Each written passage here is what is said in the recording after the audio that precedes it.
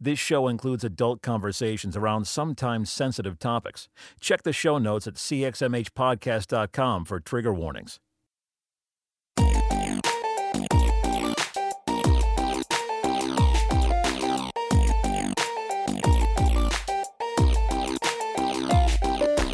You're listening to the CXMH Podcast with Robert Vore and Steve Austin. CXMH is a podcast at the intersection of faith and mental health. Hey friends, welcome back to the show. My name is Robert Vore. Unfortunately, Steve is not with me today, as you might have been able to tell from some of our conversations in the intro. Scheduling is becoming a bit of a hassle for us, but that's all right. We'll keep rolling anyway. Today, I'm so excited. I talked, with Mark Alan Shelsky about his new book, The Wisdom of Your Heart. It's all about emotions, how we view emotions. We tend to assume that emotions are bad, especially in kind of the faith world. We largely have learned that emotions are kind of this earthly body thing, and that logic is this spiritual kind of higher self thing. And so much of becoming holy is learning how to handle our emotions or avoid our emotions, thinking of stoic pictures of saints and things like that. And his book is all about how that is not the case. That's not a accurate representation of what we find in Scripture, of what we find in the examples of Jesus or of God. And so it was a really great conversation. I loved this book. It's very well researched. I told him this. I always get a little skeptical of pastors writing books about psychological things, but he did a lot of research from emotional theorists and people like that. So there's a lot of great content in this book. We would love it if you went and gave us a review. The more reviews on iTunes, the more it climbs the charts and people might be able to listen to this. So if you think that it's a beneficial listen, if you're learning something, if you think it's a conversation that needs to be had in the church world or the mental health world or wherever it is, please go rate, leave us a review on iTunes, Google Play, whatever, as well as liking us on Facebook or Instagram or Twitter, sending us to your friends, however you want to share the word. We appreciate all that you guys do. It wouldn't be possible for us to do this without listeners supporting us and telling their friends. So go do all those things, spread the word. You can support us on Patreon if you feel strongly about it. It would really help to make this possible. So thanks again for all that you do on behalf of myself and Steve. Enjoy this episode, our interview with Mark Alan Shelsky.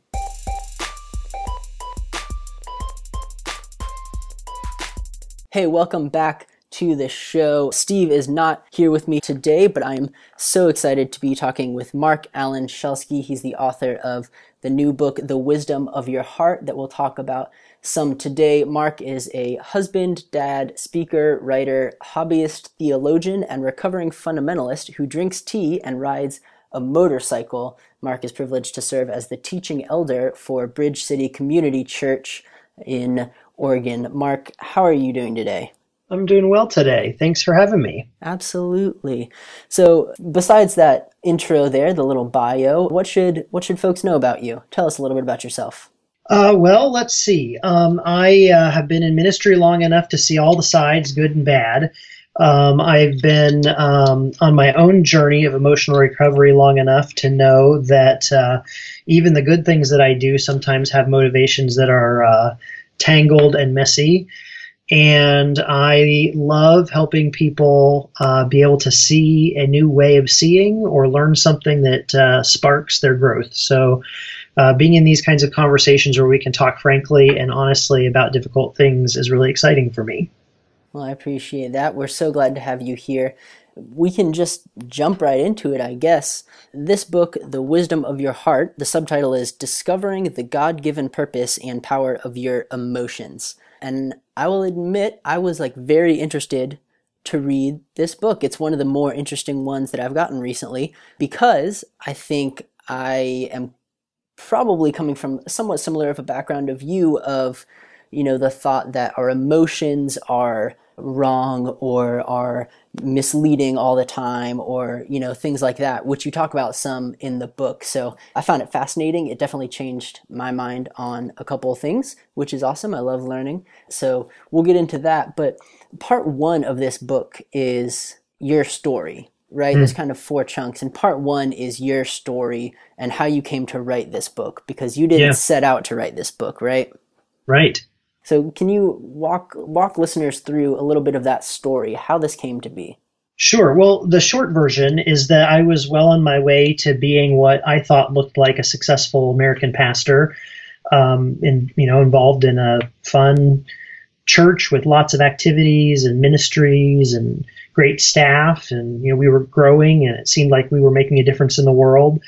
And as I was playing the various roles that I played in that story, I really had no idea how much I was living in the red. I had the pedal all the way to the floor in my life, and I was investing time and heart and energy in helping this church grow and be successful, which felt like a really good, wonderful, godly thing to do. And I just completely had no awareness of the fact that I was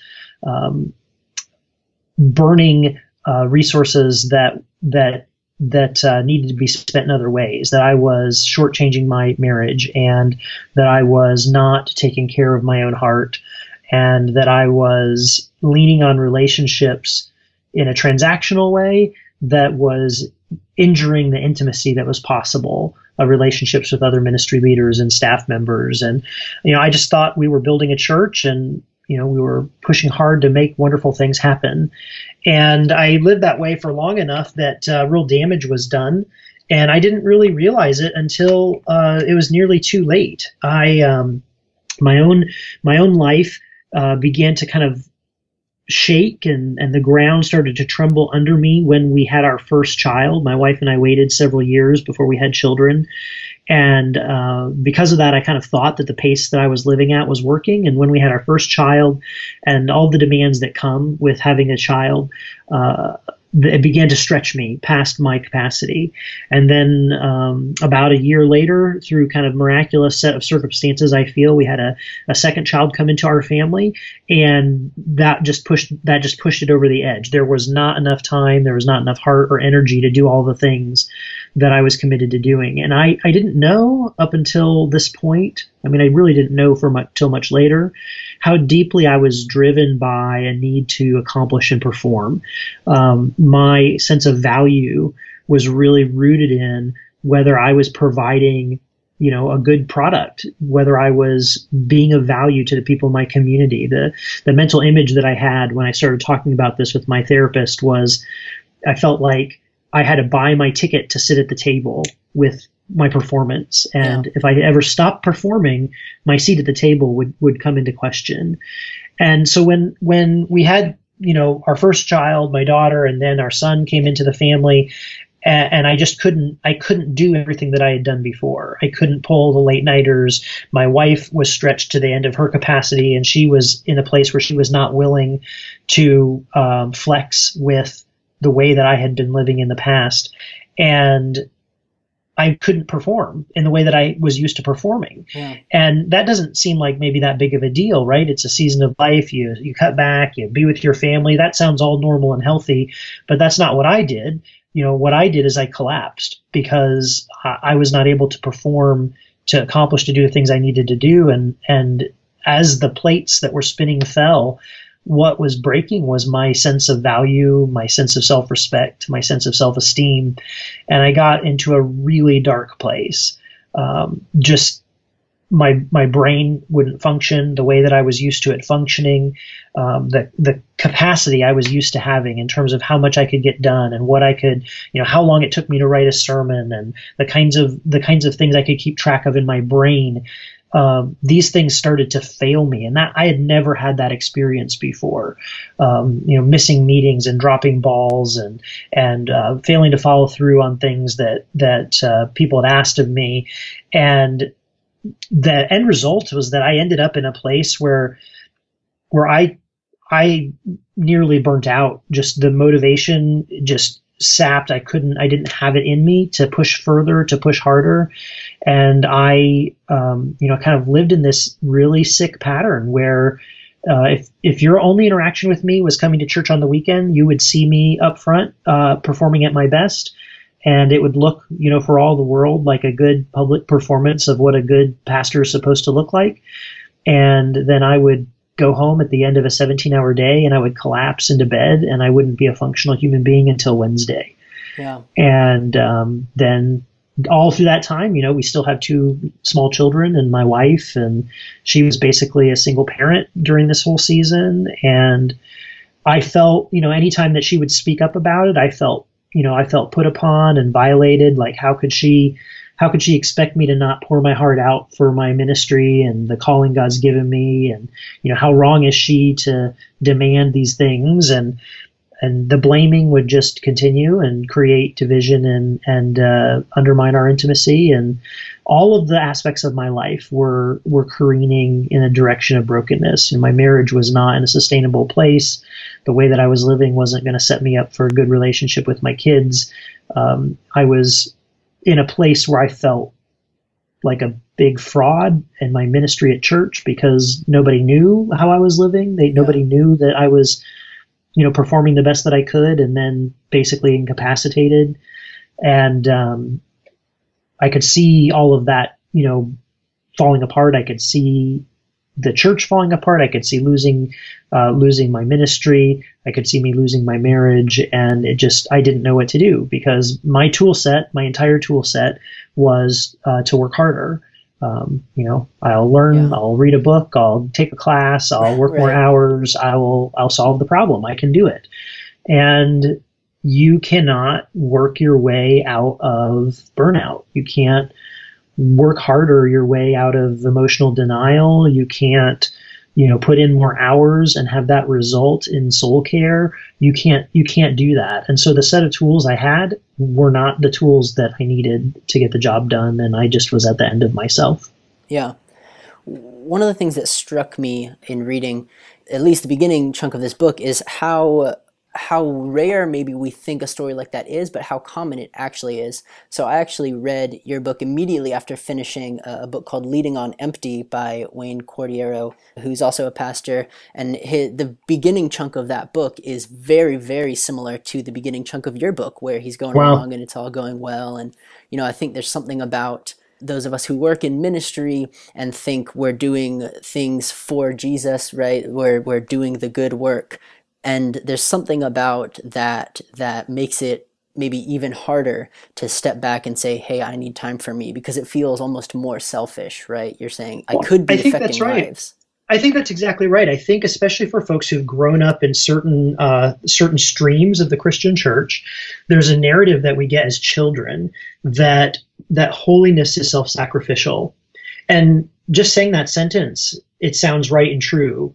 And I feel like all the theologians would nod their head. Yeah. But I think the way that somebody who is not tending to the wellness of their heart, someone who has emotional brokenness or mental illness, the way that somebody in that place hears that concept that holiness is self-sacrificial is always going to be destructive because it becomes a perfect justification. The reality was I had brokenness in my marriage. But I didn't have to face brokenness in my marriage because I was on a mission from God. And how could I, if somebody called me, if a church member called me and said, Mark, I really need to meet with you for breakfast. Breakfast is the only time that works for me because I have a job and I have to go to it at this time. And so can you meet me at 5:30? I felt like the only right answer as a pastor was to say, yes, of course I'll be there. What time and where? Yeah. And that's a wonderful gift to give someone. But it's also a gift that comes at a cost to someone else. Yeah. Because that window of time is a window of time that belongs to my family. And so am I, what is going on in my heart that allows me to see that that's a way to live? And even, maybe it happens one time or maybe it happens once a year. That's different than living in a way which I was doing, where I was making myself available in that way for everyone in the world except for my family.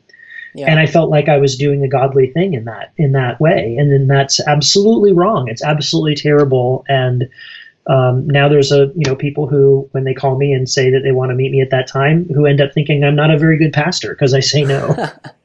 So you mentioned it there about growing up in a particular, maybe not denomination, but maybe denomination, but also just a culture that elevates self-sacrifice, right? Which I think, like much of what we're going to talk about today, comes from maybe a good place or a grain of truth, right? We see in Scripture, true love is, or no greater love is than to lay down your life for a friend, or we know that Jesus loves us because he sacrificed his life. But I think that's so easy to take well beyond where it was meant to be, right? We even see in the Scripture Jesus taking time away to go pray, to be away from the crowds, right? Right. So you mentioned they're growing up in a certain way, and I underlined a couple of things here. In the beginning chunk, you write, if you don't know and understand your own story, it will keep shaping your choices. And a little further down, you write, we all do what we do for reasons. Those reasons are rooted in our stories. So you hit this point, and then you go through kind of a journey of figuring out what your story is and where the things the reactions you're having, what they're rooted in, right? Yeah. And you go to what sounds like a pretty awesome retreat, a retreat where you learn about emotions. Yes, right. Yeah, I kind of the intro for me to even be talking about those things was that in my local community here in town, I had made connections with two guys, and I mentioned both in the book, and they both are former pastors that have gone on to do other things. They both are men who have lived through very profound personal trauma and brokenness, and they're both men who've done their work. They have put in the hours of journaling and therapy and conversations of reconciliation and dealing with the stuff in their story. And so I, built these relationships with these two guys, and we'd get together independently from time to time for breakfast or coffee or whatever. And, they were gracious and kind, and they listened, and they, there was nothing in my relationship with them where they were depending on me for something. They weren't church members that I was having to perform for. They weren't, church employees that I was having to manage. They were just guys I knew. And because of that, it kind of unhinged some of the hooks that I would normally have had in those relationships. And I began to share more of what I was going through. And because of their story, they could see me in a way that I don't think I could even see myself. They were both of them, while they're much, much different in temperament, both of them were not willing to let me lie to them. And not that I was intentionally lying, not that I was deceiving them about something in my life on purpose. It's just that when we live the way that we live, we have reasons we justify it. We have reasons why this one project is really big and really important and taking all my time. And when I'm through this one project, everything will go back to normal. Or this one person, I've come across this one person, and man, they are the future leader that I need for my church. And so I just need to invest in discipling them right now so that I can draw them in, and then that'll relieve some of my workload or whatever. We have these stories that we tell, and they just weren't willing to accept my justifications and, ask me questions and pointed out things that I was doing. And one of them was really pretty frank and harsh with me and made it clear that how I was living was not sustainable. The church would not survive it. I would probably not survive it in ministry, and I could not fix it on my own. And the more I tried to fix it on my own, the deeper into the mess I would get. And so that guy I mentioned in the book, his name is Stephen, invited me to go to this retreat, which was specifically for pastors experiencing burnout. The facilitator, the therapist who facilitated the retreat, was also a former pastor. And so he brought a wealth of experience, both as a pastor and as a mental health practitioner, to the table. And I learned a lot, but the things that happened there were deeper than just learning. I had some really significant realizations about the truth of my heart while I was at that event that really shaped me profoundly. And one of them was understanding how I had really been living disconnected from a significant part of my life, and that was something that needed to be recovered. I didn't know what it meant at that point. I didn't know what it was going to cost, but I knew that what I was doing wasn't working, and I didn't see a path out on my own. And so it was then when I came back from that retreat that I one of these friends that I mentioned was also a trauma therapist. And so I sat down with him and I said, I don't even have it in me to find a therapist, to go and I know how that works. You sit and you tell your story and then you tell it again and then you tell it again and you hope to find someone that's a good match. Like, I don't even have it in me to do that. Tell me who is the person I should go to. Yeah. And he did. He gave me an amazing referral, and that began the journey. And I don't mean to say that the therapist was the magic. I don't think that's true. But I think for me, personally, by temperament, being willing to say, I can't do this on my own. I can't read the book by myself. I have to have someone outside my head that I can essentially submit myself to, that I can say, I can't solve this. I need extra eyes on the problem. I need to listen. I need to learn. I need to be honest with somebody.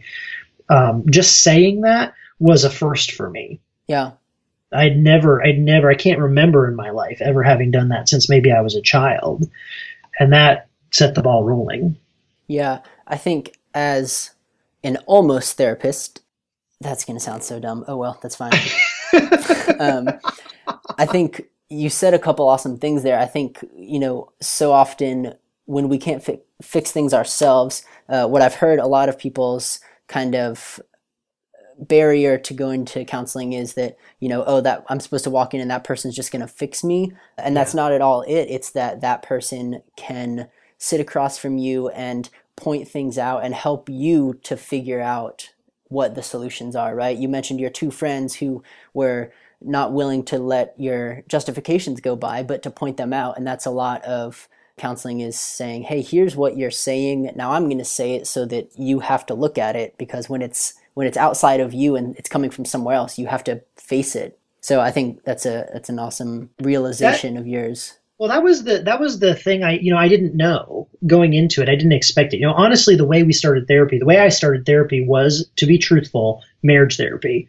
Yeah. The very first place that we went, my wife agreed to go with me. We went to this therapist that had been recommended, and we went with the mindset that our marriage was what was struggling, and that, I went in with the idea that this person would be an objective third party, so that we could get out of that, kind of cycle of blaming each other, an objective third party that would give us some tools and some exercises and hold us accountable to that. And, we did that for, 4 or 5 sessions, something, until the therapist said, Mark, I don't think Christina needs to come back for a while. Wow. I think you and I should spend some time talking about how you got to be where you are. So what was that moment like for you? It was really painful. Saying that the marriage has the problem is a way easier, less painful way of framing the problem than it is to say I'm the one. I mean, not to say that my wife didn't have her issues. She ended up going to therapy herself on her own. Yeah. But that's what ended up happening. What was best for our marriage wasn't marriage counseling. What was best for our marriage was the two of us doing our own work with our own therapist, so that we could understand our story and how that was shaping the way we were relating to one another. And if you told me up front that was the deal, I probably wouldn't have gone. Right. But by the time we got to that point in the conversation, we'd built a great relationship with this therapist. She was really, really wonderful. And she was able to say really difficult things. That session, she opened, referring to the old, the old story of the frog sitting in the kettle of water. And, right. The water gets hotter and hotter and the frog doesn't even know. And she said, that's the difficulty, that you're in a situation where you don't even know how bad this is. And here's the truth I have to tell you. Right now, your marriage is dead. What you're talking to me about wanting to have between you, it's you don't have the thing that you say you want to have. You don't have it. Yeah. And that doesn't mean it can't exist. That doesn't mean we can't get, that I'm not saying we can't get there, but I'm saying that us trying to sit together in a room and fix your marriage is just trying to do CPR on a dead body. Wow. And what we need to do is we need to get into your story, talking to me, and you need to get into your story. And if you are open to, growing new intimacy between you, that's completely possible. And that was, horrifying to hear, really painful to hear, but it happened in a context where, we had built up some trust. It was actually longer than, I think I mentioned 5 or 6 sessions. It was longer than that. She had built up that relationship where my heart's response was, simultaneously, oh no, and yes, that's right. Yeah, man. So you go into that, you investigate some of your backstory and why you're reacting the way you do.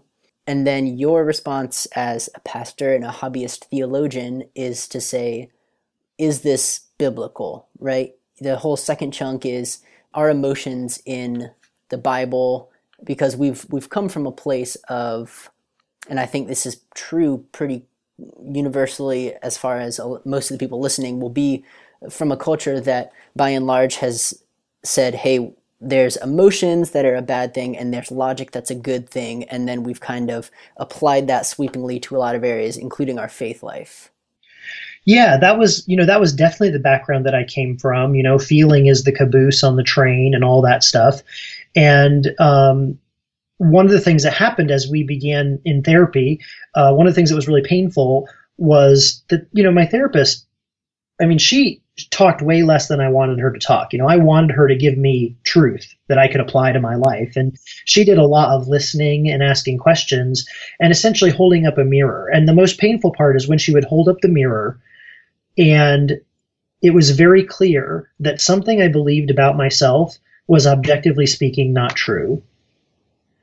And that was brutal to come face to face with these different ways I had identified. This is who I am. This is why I am the way I am. This is why I think what I think. And I had this very clear picture in my mind of who I am. I think all of us do. And just by her asking questions and observing and noticing and sharing her reflections, she showed me that objectively speaking, there were several significant places in my life that what I believed to be true about myself was just not what was real. Yeah. And one of those was how I thought about emotions. And so that really pushed me to understand, why do I think the way that I think about emotions? What part of that has to do with my family? What part of that has to do with my heritage growing up as a preacher's kid in a conservative denomination, right in the center of a conservative community? I was raised as a kid with Bible stories and scripture memorization and learning how to handle God's word. And like that was the main vehicle, my upbringing, out through school, church school, and youth group and all that stuff. And so how did those things shape the way that I thought about emotion? And of course, I've been studying the Bible long enough that I know there's a difference between what the Bible actually says and what I've been told the Bible says by people who've interpreted it for me, right? And so being conscious of that and then saying, okay, now that I've identified some of the ways I was taught about this, maybe I ought to go back and read for myself and understand. And so then that was the next piece of it was if I believe that God was involved in creating me, and I don't think the discussion is not about whether you believe in a literal 7-day creation Genesis story. It's just simply, if you believe that, or if you believe in a longer process, either way you think God's involved in making us be who we are. And if that's true, if that's what you believe the Bible says, then how do emotions fit into that? How are emotions a part of what God caused to be true about us?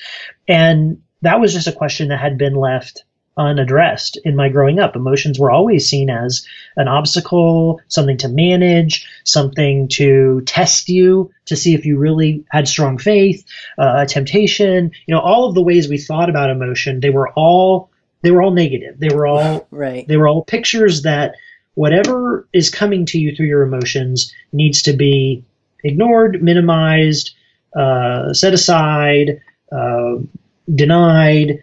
You need to just repeat over and over and over to yourself what you believe to be true theologically. That was the story I grew up with. And I know that there's theological streams that have a more positive view of emotions, and that not everyone shares my experience. But as I've had this conversation, I know a lot of people have a similar experience, and And it seems like if we're going to have any kind of conversation about growing and maturing as people, we have to be able to attend to that. Like, what does the Bible really say about it?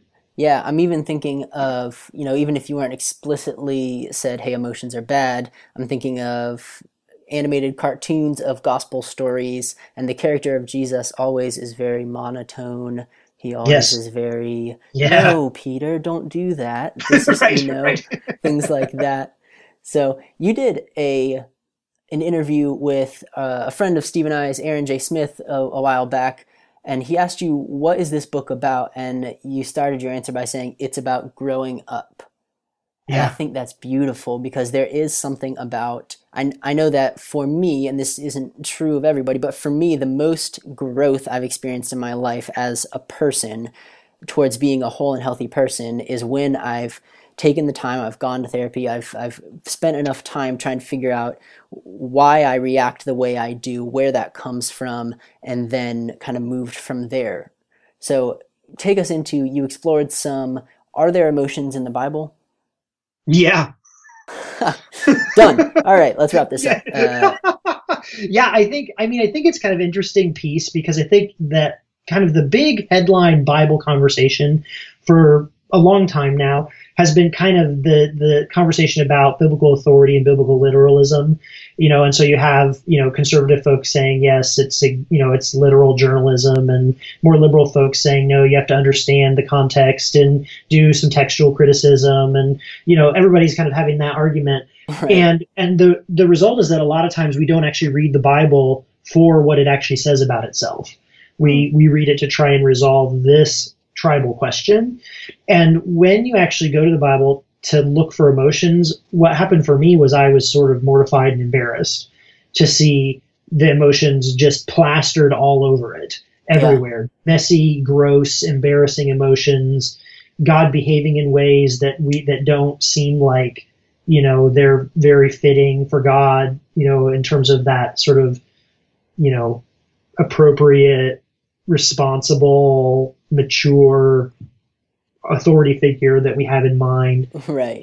Bible characters that just, are just off their rocker in their reactional nature and the way that they, handle things. I mean, it's just everywhere. And so then, that's a lens, right? It's easy to read the Bible with a certain lens, and you miss stuff that doesn't fit the lens that you're looking through. And so that's what happened for me. And I was just seeing it everywhere, all kinds of language describing God that is absolutely emotional language, all kinds of language describing Jesus that's emotional language. Heroes of faith, people that are up on our top 10 list of the Bible characters we all know, right? Doing these things that are clearly motivated deeply by emotional response. Okay, so what do we do with that? Yeah. Well, so what do we do with that? Well, you're the pastor here.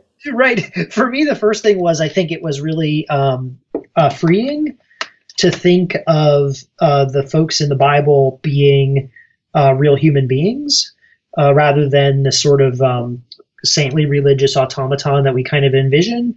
That I wrote about, and you kind of referred to this idea of that Jesus is so holy that he's completely calm and placid and never reacting.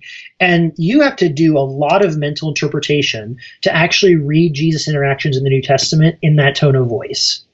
If you really read them and let the words guide you, there are clearly places where it seems for all the world like Jesus is frustrated, or where it seems very clearly that he's angry, and he's not just saying harsh words in a firm tone of voice. It sounds like if you were in the room, the voice would have been raised and there would have been some energy, the kind of energy that would have made you stop doing what you were doing and turn around and look. Right. And to think that that's real, that's a different picture than the picture I had in mind. And that opens up a different possibility. I for whatever reason, I have no idea why, in the church that I grew up in, talking about martyrs was a big deal. So we had stories, that was a common enough occurrence that we heard about Christian martyrs in various various episodes of church history when, whichever group was being persecuted by whichever other Christian group, and I recall as a kid hearing these stories and thinking about, the Christian martyrs, and they're bound to the stake and the flames are licking up onto their toes. And the way the story is told is that they're like beaming with this holy light, and they're singing hymns, and somebody in the crowd, is converted watching them do this. And I don't know, I wasn't there. I don't know how much of that is, hagiography, or how much of that is really the amazing grace of God in a moment of incredible, blessing. I don't know. But I do know the dark side of that story. And the dark side of the story is that for a little kid hearing that, it painted the picture that if you were really, really holy, you would not feel fear or pain. Yeah. If you were a really, really godly person, you wouldn't complain. Those people were going through the most horrific thing I could imagine. It was nothing, my little issues were nothing in comparison. They're not complaining. They're singing hymns and praising Jesus, and that paints a picture unintentionally. I absolutely know it's unintentional. The person who told that story they were not making a statement about emotions. But the unintentional backside is painting this picture that the more holy you become, the less detached from human feeling you will be. Yeah. And if that's the target on the wall, that target is a target that leads to sickness. Yeah, absolutely. Man, I think so we spent a lot of time on the show talking about the stigma and shame surrounding talking about your mental health in culture at large, but especially in the church and things like that. And I think at the root of that is what you're talking about, this weird goal, or this weird idea of that talking about emotions whatsoever, unless it's joy or peace, somehow indicates that you're further from God, or that your faith is malfunctioning. Right. Yeah. Yeah. Right. So the part that I found very interesting, well, I found almost the whole book interesting. Well, I guess the whole book, I'm not trying to insult chunks. No, it's really good. Just tell me about which parts. 86. No, I don't know. No, but I think let me see, I think it's the third chunk here is probably the longest. And if I had to sum up the third chunk, it would be that your emotions are at some level pointing you towards truth. Yeah. Which is a very interesting, so I'm guilty of, you mentioned it a little while ago, you mentioned, repeating over and over yourself what you know to be true theologically, and I'm 100% guilty of, and it was part of the reason I was so interested to read this book, of telling people, and even to myself, saying, hey, feelings are misleading a lot of the time. So when you get to a spot, to tell yourself the things that you know to be true, right? So for me, for a long time, I felt worthless, or hey, you don't matter, or you're always hurting people. And so the way that I fought against that was to tell myself things that I knew to be true, right? No, God loves me. No, I know that, people love me. And so to kind of reframe that, I don't think that's all bad, but I think the point you make here that your feelings are pointing to something true is an interesting concept, and one that I think you sold me on. It's a head turner for sure, and I think it's provocative for most of us to hear that our feelings are telling us the truth. But what I'm asking people to do is to push deeper in and to be thoughtful about how we use the word feeling to begin with. I think a lot of times we use the word feeling in a very sloppy way. Sometimes when we say I feel something, what we really mean is I kind of think something. Right. I kind of think this idea, but I'm not committed enough to say I believe it or I think it.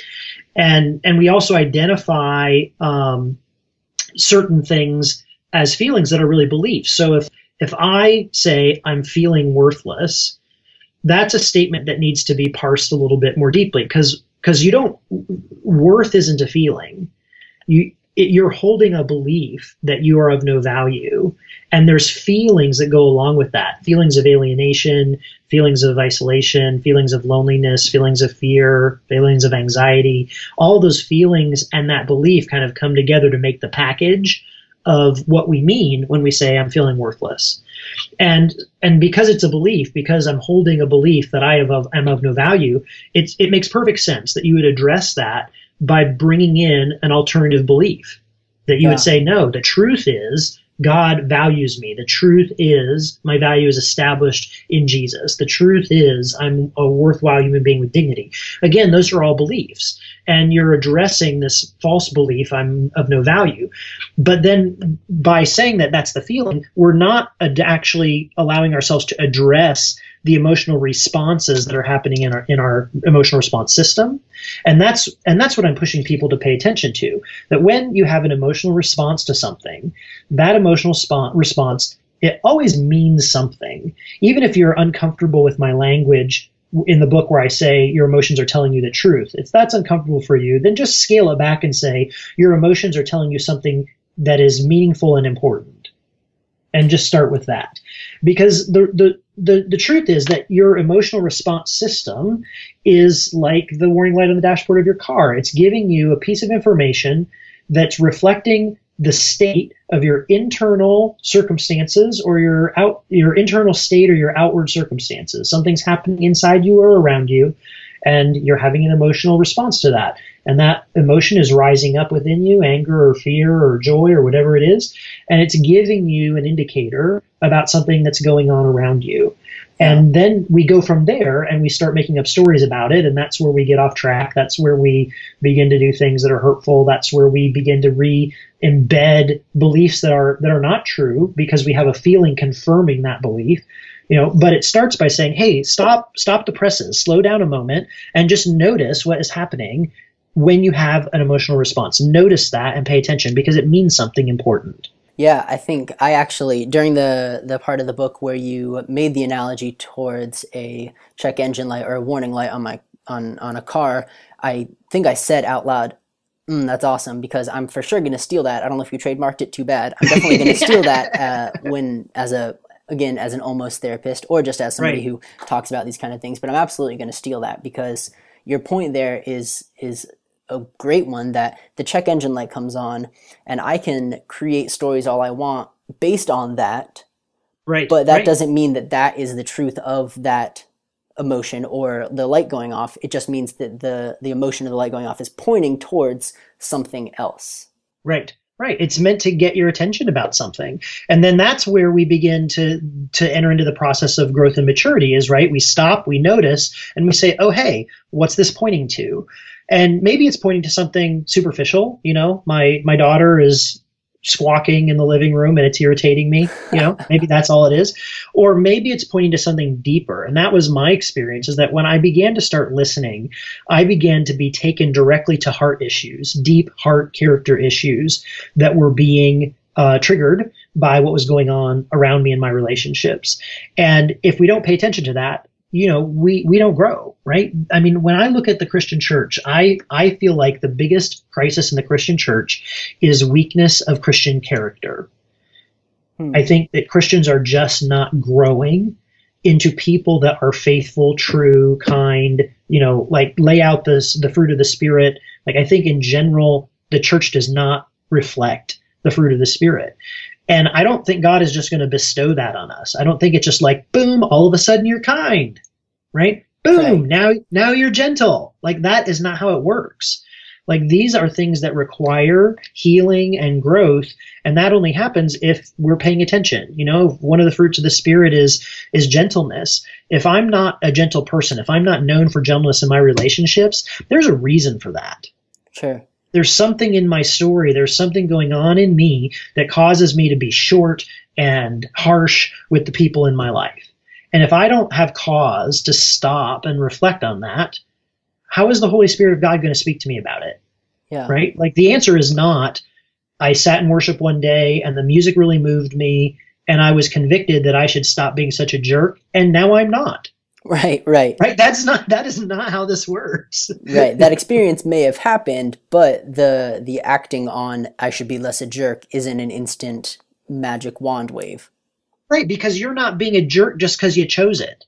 right? You're being a jerk because there have been patterns of thought and feeling and reactivity that have been embedded in your heart and mind over the course of your life. And they come from something and they're rooted in something. And if you don't understand that, you may not even know. I mean, that was part of my struggle, right? I did not know until I sat down with people who cared about me.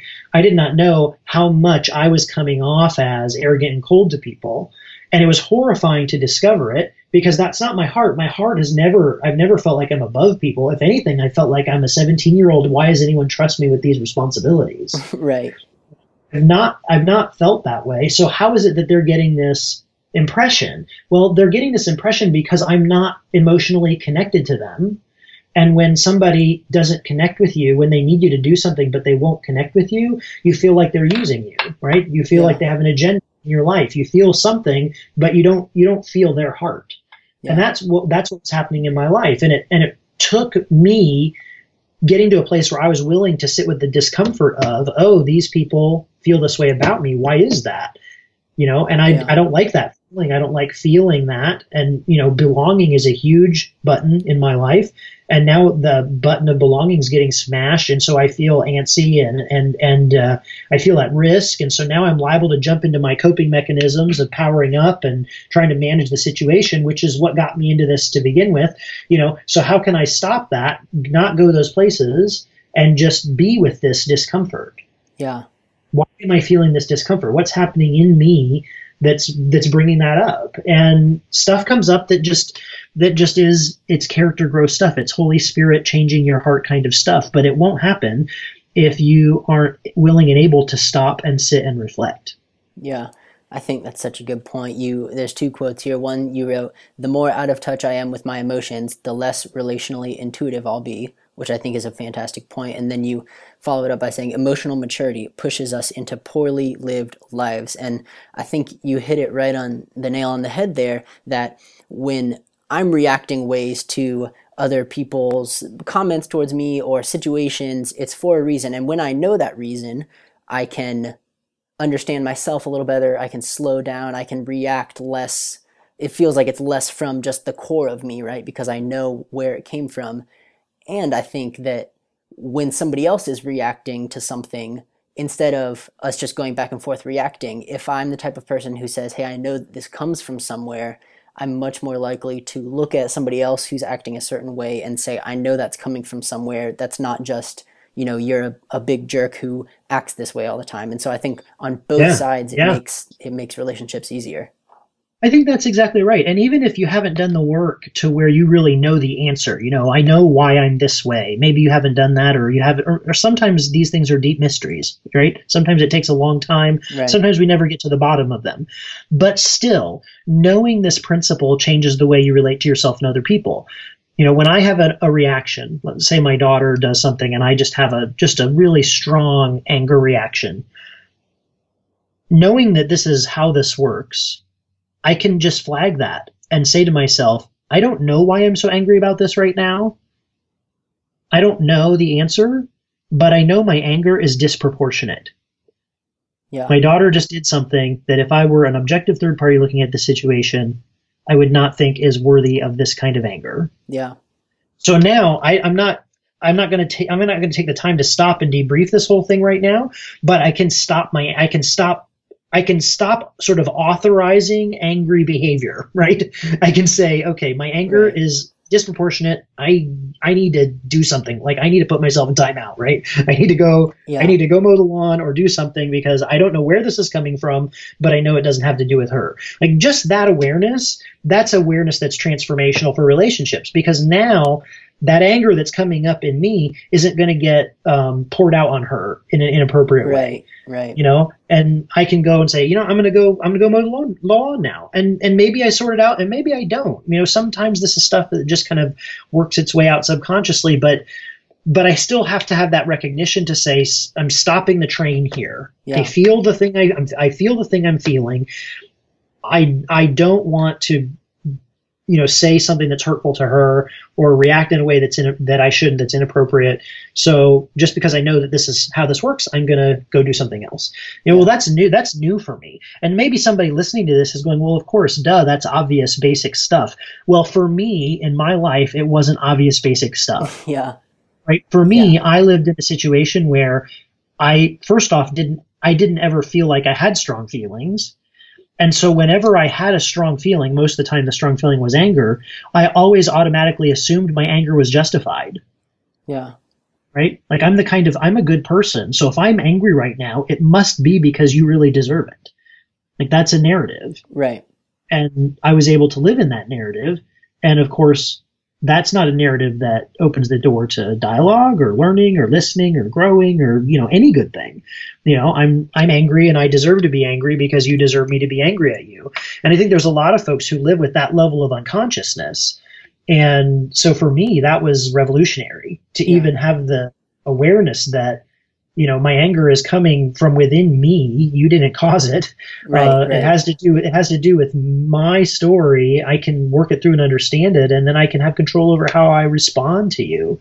What's the truth in this anger right now? And when I had angry responses to my daughter and they were disproportionate, the truth that surfaced was painful and embarrassing, because the truth that surfaced when I sat with it wasn't that my daughter was being, a bad 9-year-old who deserved to have my wrath poured out on her. The truth was that I had a story in my heart that I needed to be respected in a certain way, and being respected by my child looked like a certain kind of obedience. And if she wasn't going to do that, if she wasn't going to obey me in that way, she was attacking this need that I had to be respected. Well, as soon as that became clear to me, that was a God moment. As soon as that became clear to me, I was horrified, right? This is not who I want to be. Right. I can't just turn the switch off, but oh my gosh, now that I know, Holy Spirit, drill into that place and change me, because I don't want to relate to the people in my life out of a need to be respected. Right. That's so good. I think that's one of them you mentioned there when in the section where you're talking about what emotions might be pointing us towards. The one that hit me the hardest, I think, was that anger is often a warning light that's pointing towards something that we're holding as an idol, which, you referenced it right there. If you're finding your value and your worth in needing to be respected and needing to be valued in a certain way, then when people disrespect you or what you perceive as disrespect, then you're going to get angry. So right. Certainly an awesome point. Yeah, because the thread that got to that point, was it started with just a very basic learning. Way back at that retreat, that therapist got up and he started writing emotions on the board. He gave us a handout and he said some very basic things. And one of them, since we're talking about anger, we'll use that one. He said anger is the emotion you feel when you or someone you love has been violated, asterisk, and the asterisk is according to your own private logic. And so he's saying, look, when you feel angry, there's a reason for it. The reason is that this emotion rises up when you feel violated. And so just that little piece of information, that was very elementary. Well, months and months and months and months down the line is when I had that experience with my daughter. And so I get angry. I have this disproportionate anger response. And later on, I stop and go, okay, man, what was that about? Oh, right. Anger is the emotion you feel when you or someone you love have been violated. Okay, let's use that as a lens to look at this. Was I being violated by my daughter? No, she's 9 or 10, or however old she was at the time. She wasn't able to do anything horrible to me. She wasn't violating me. So why did I feel so angry? What was being violated in this scenario? And the more I pushed into that, the more it became clear to me that what was being violated was my pride. Why was my pride being injured by my daughter not responding to me the way that I wanted, in the way I wanted her to respond? What was the injury? And that's where, the Holy Spirit takes me deeper. And in this situation, it was, look, you are needing people to treat you with a certain kind of respect. And that has to look this way in your mind with your children in terms of obedience. Right. And you're holding that so deeply. And that's where, I think it's appropriate to use the idol language, right? This is something I'm holding on to. I'm loving. I'm looking to it for security. Well, that's no way to relate to your daughter. And better than that, let's work on that. Let's see if we can relieve you of that idol so that you can be more open in your love for Jesus in the world, and that all came, was a fairly deep transformative moment, but that came at the end of a road that started way, way, way, way back. Just hearing, oh, hey, you have emotions. Emotions are responses. They point to some truth, and here's what they mean. Very, very simple. Now follow that through into this real life circumstance. Right. So good. Hey, listener, you should go pick up this book if you're like me and you kind of are wary or hesitant when you pick up a book by a pastor that tries to address some kind of psychological type things. I will reassure you there's a lot of references in here. You don't just place what you think is right and try to broadly assert it as the truth all around. You reference a lot of emotional theorists as well as being packed with scripture references, so I really appreciated that. This book is The Wisdom of Your Heart, Discovering the God-Given Purpose and Power of Your Emotions. You can get it on Amazon. There'll be a link in the show notes. If you want to connect with Mark, you can find him at markalanshelsky.com or on Twitter at Shelsky. There'll be links to those in the show notes as well. If you want to connect with Steve, even though he's not here, you can find him at I Am Steve Austin or iamsteveaustin.net. You can find me at Robert Vore or at robert-vore.com. Mark, do you have any closing words for our listeners today? Oh man, that's a hard on the spot kind of question.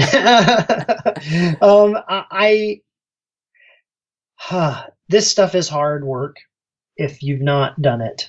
It's been hard work for me, but it is really, really fruitful and has changed the nature of my relationships and has changed the nature of my awareness of God's presence. And so I think it's easy to dismiss conversations about emotion as being sort of touchy-feely, superficial kinds of things. But this really gets down to the heart of who we are as humans. And I think God wants to be in that place. I think that the view that we have of Christianity and spirituality being sort of all about logic and right theology and doing the right thing because it's the right thing, I think that view has led to a lot of us having really empty lives of faith that are built largely on obligation. And that's not what I see in the New Testament. It's not what I see in the life of Paul. It's not what I see in the life of many Christians that I know who have deep emotive relationships with God. And so I hope that this can be a handhold for somebody to take a step into a deeper way of living. So good. Well, hey, thank you for taking some time today to talk to us. I highly recommend this book. I enjoyed it immensely. So, Mark, I hope you have a great day. Thank you. Thanks for listening to the CXMH podcast. Want to score some major brownie points? Leave us 5 stars and an honest review on iTunes. Follow us on social media at CXMH Podcast and email us with questions, comments, and interview requests at cxmhpodcast@gmail.com.